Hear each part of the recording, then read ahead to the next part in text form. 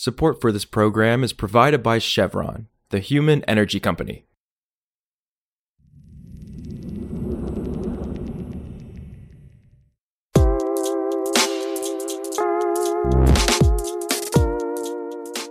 This is Politico Energy. I'm Catherine Morehouse. LEED certification has become a gold standard for indicating that a building is constructed with climate considerations in mind. More than 58,000 construction projects have received the LEED seal of approval from the U.S. Green Building Council, which developed the rating system a quarter century ago. But there are major oversights in the rating system that do not take into account a building's susceptibility to flooding. A new analysis by Politico's E&E News and First Street has revealed that it's an issue that could spell danger for the more than 800 LEED-certified structures in the U.S. So today, E&E's Corbin Hayar dissects the issues with LEED certification that are putting the newest generation of climate-friendly buildings in jeopardy. It's Wednesday, September 20th. Corbin, there's a terrible irony in the fact that buildings constructed to essentially combat climate change are falling victim to one symptom of climate change, which is flooding. Could you break down the situation for us? Sure. So there's this group called the U.S. Green Building Council, and they were formed 30 years ago in large part to help buildings, which are a major source of emissions, cut down on their impact on climate change. Over the years, the group has sort of broadened their mission to make buildings healthier and adjust to other changes in sustainable design. But one area that they haven't addressed to this point is resiliency, or at least they haven't addressed it to the extent that we're seeing the impacts that we're seeing today. And as a result, we found hundreds of buildings that have been built in the past decade that are at what is considered extreme risk of flooding, according to the First Street Foundation, a nonprofit that models likely climate impacts.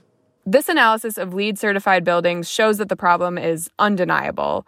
What are experts proposing should be done about the lack of resiliency standards under that LEED umbrella, and what improvements could make buildings more flood resistant? There's a lot of steps that buildings can take, LEED-certified buildings and traditional buildings, for lack of a better term, to improve their resiliency to flooding. And, some of those are fairly simple in terms of, moving HVAC equipment up to the second floor, designing the main floors to be easy to clean out after flooding. They're called washout floors. But in terms of the U.S. Green Building Council, there are specific things that can be done to change the scorecard system that the U.S. Green Building Council uses to determine whether a building is certified and at what particular level. And right now they have pilot points for certain resiliency actions, and people that I spoke with believe that resiliency should be designed to be more central to the LEED system, so that buildings have to do a site assessment and sort of design for the local conditions and the risks inherent in that area, as opposed to just sort of taking one or two steps to protect a building from flooding. Because if these buildings are flooding repeatedly and are not designed for that water, it can lead to millions of dollars in costly repairs, or potentially the need to abandon the building before the end of its useful life. Right. That makes sense. That's really interesting. And another thing that you're reporting is that these organizations say that they are working to incorporate resilience into their standards. And I'm wondering what the timeline is they're working under, and whether that's fast enough to avoid some of the major economic consequences that you just described.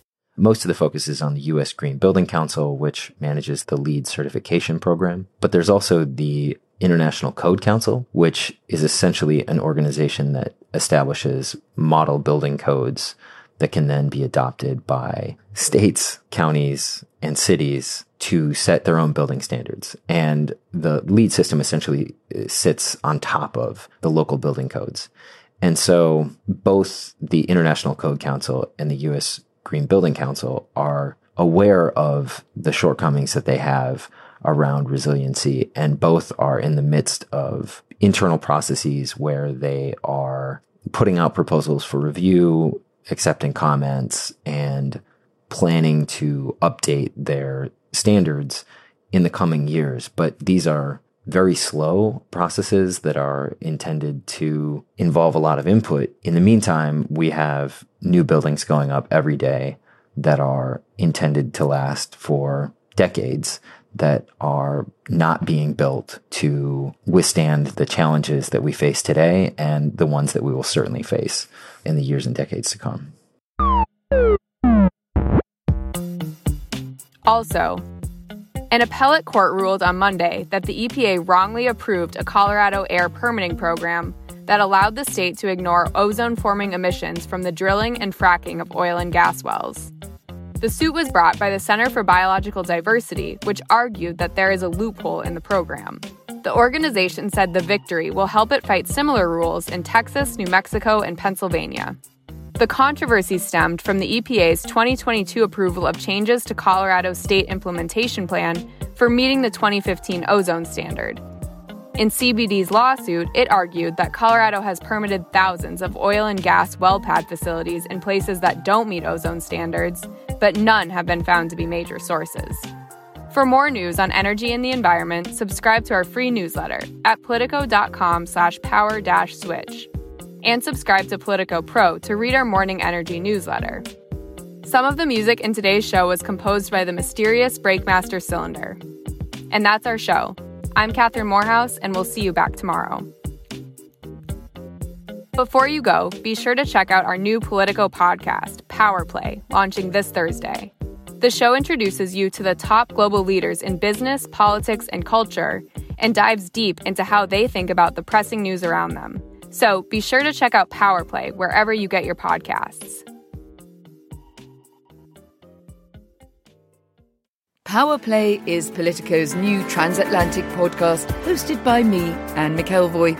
Each week, we take listeners inside the minds of those who wield power across the Atlantic and beyond to better understand the choices they make and how that shapes the news agenda. There are some things, Anne, that even the chief of MI6 finds it a little bit difficult to try and interpret in terms of who's in and who's out.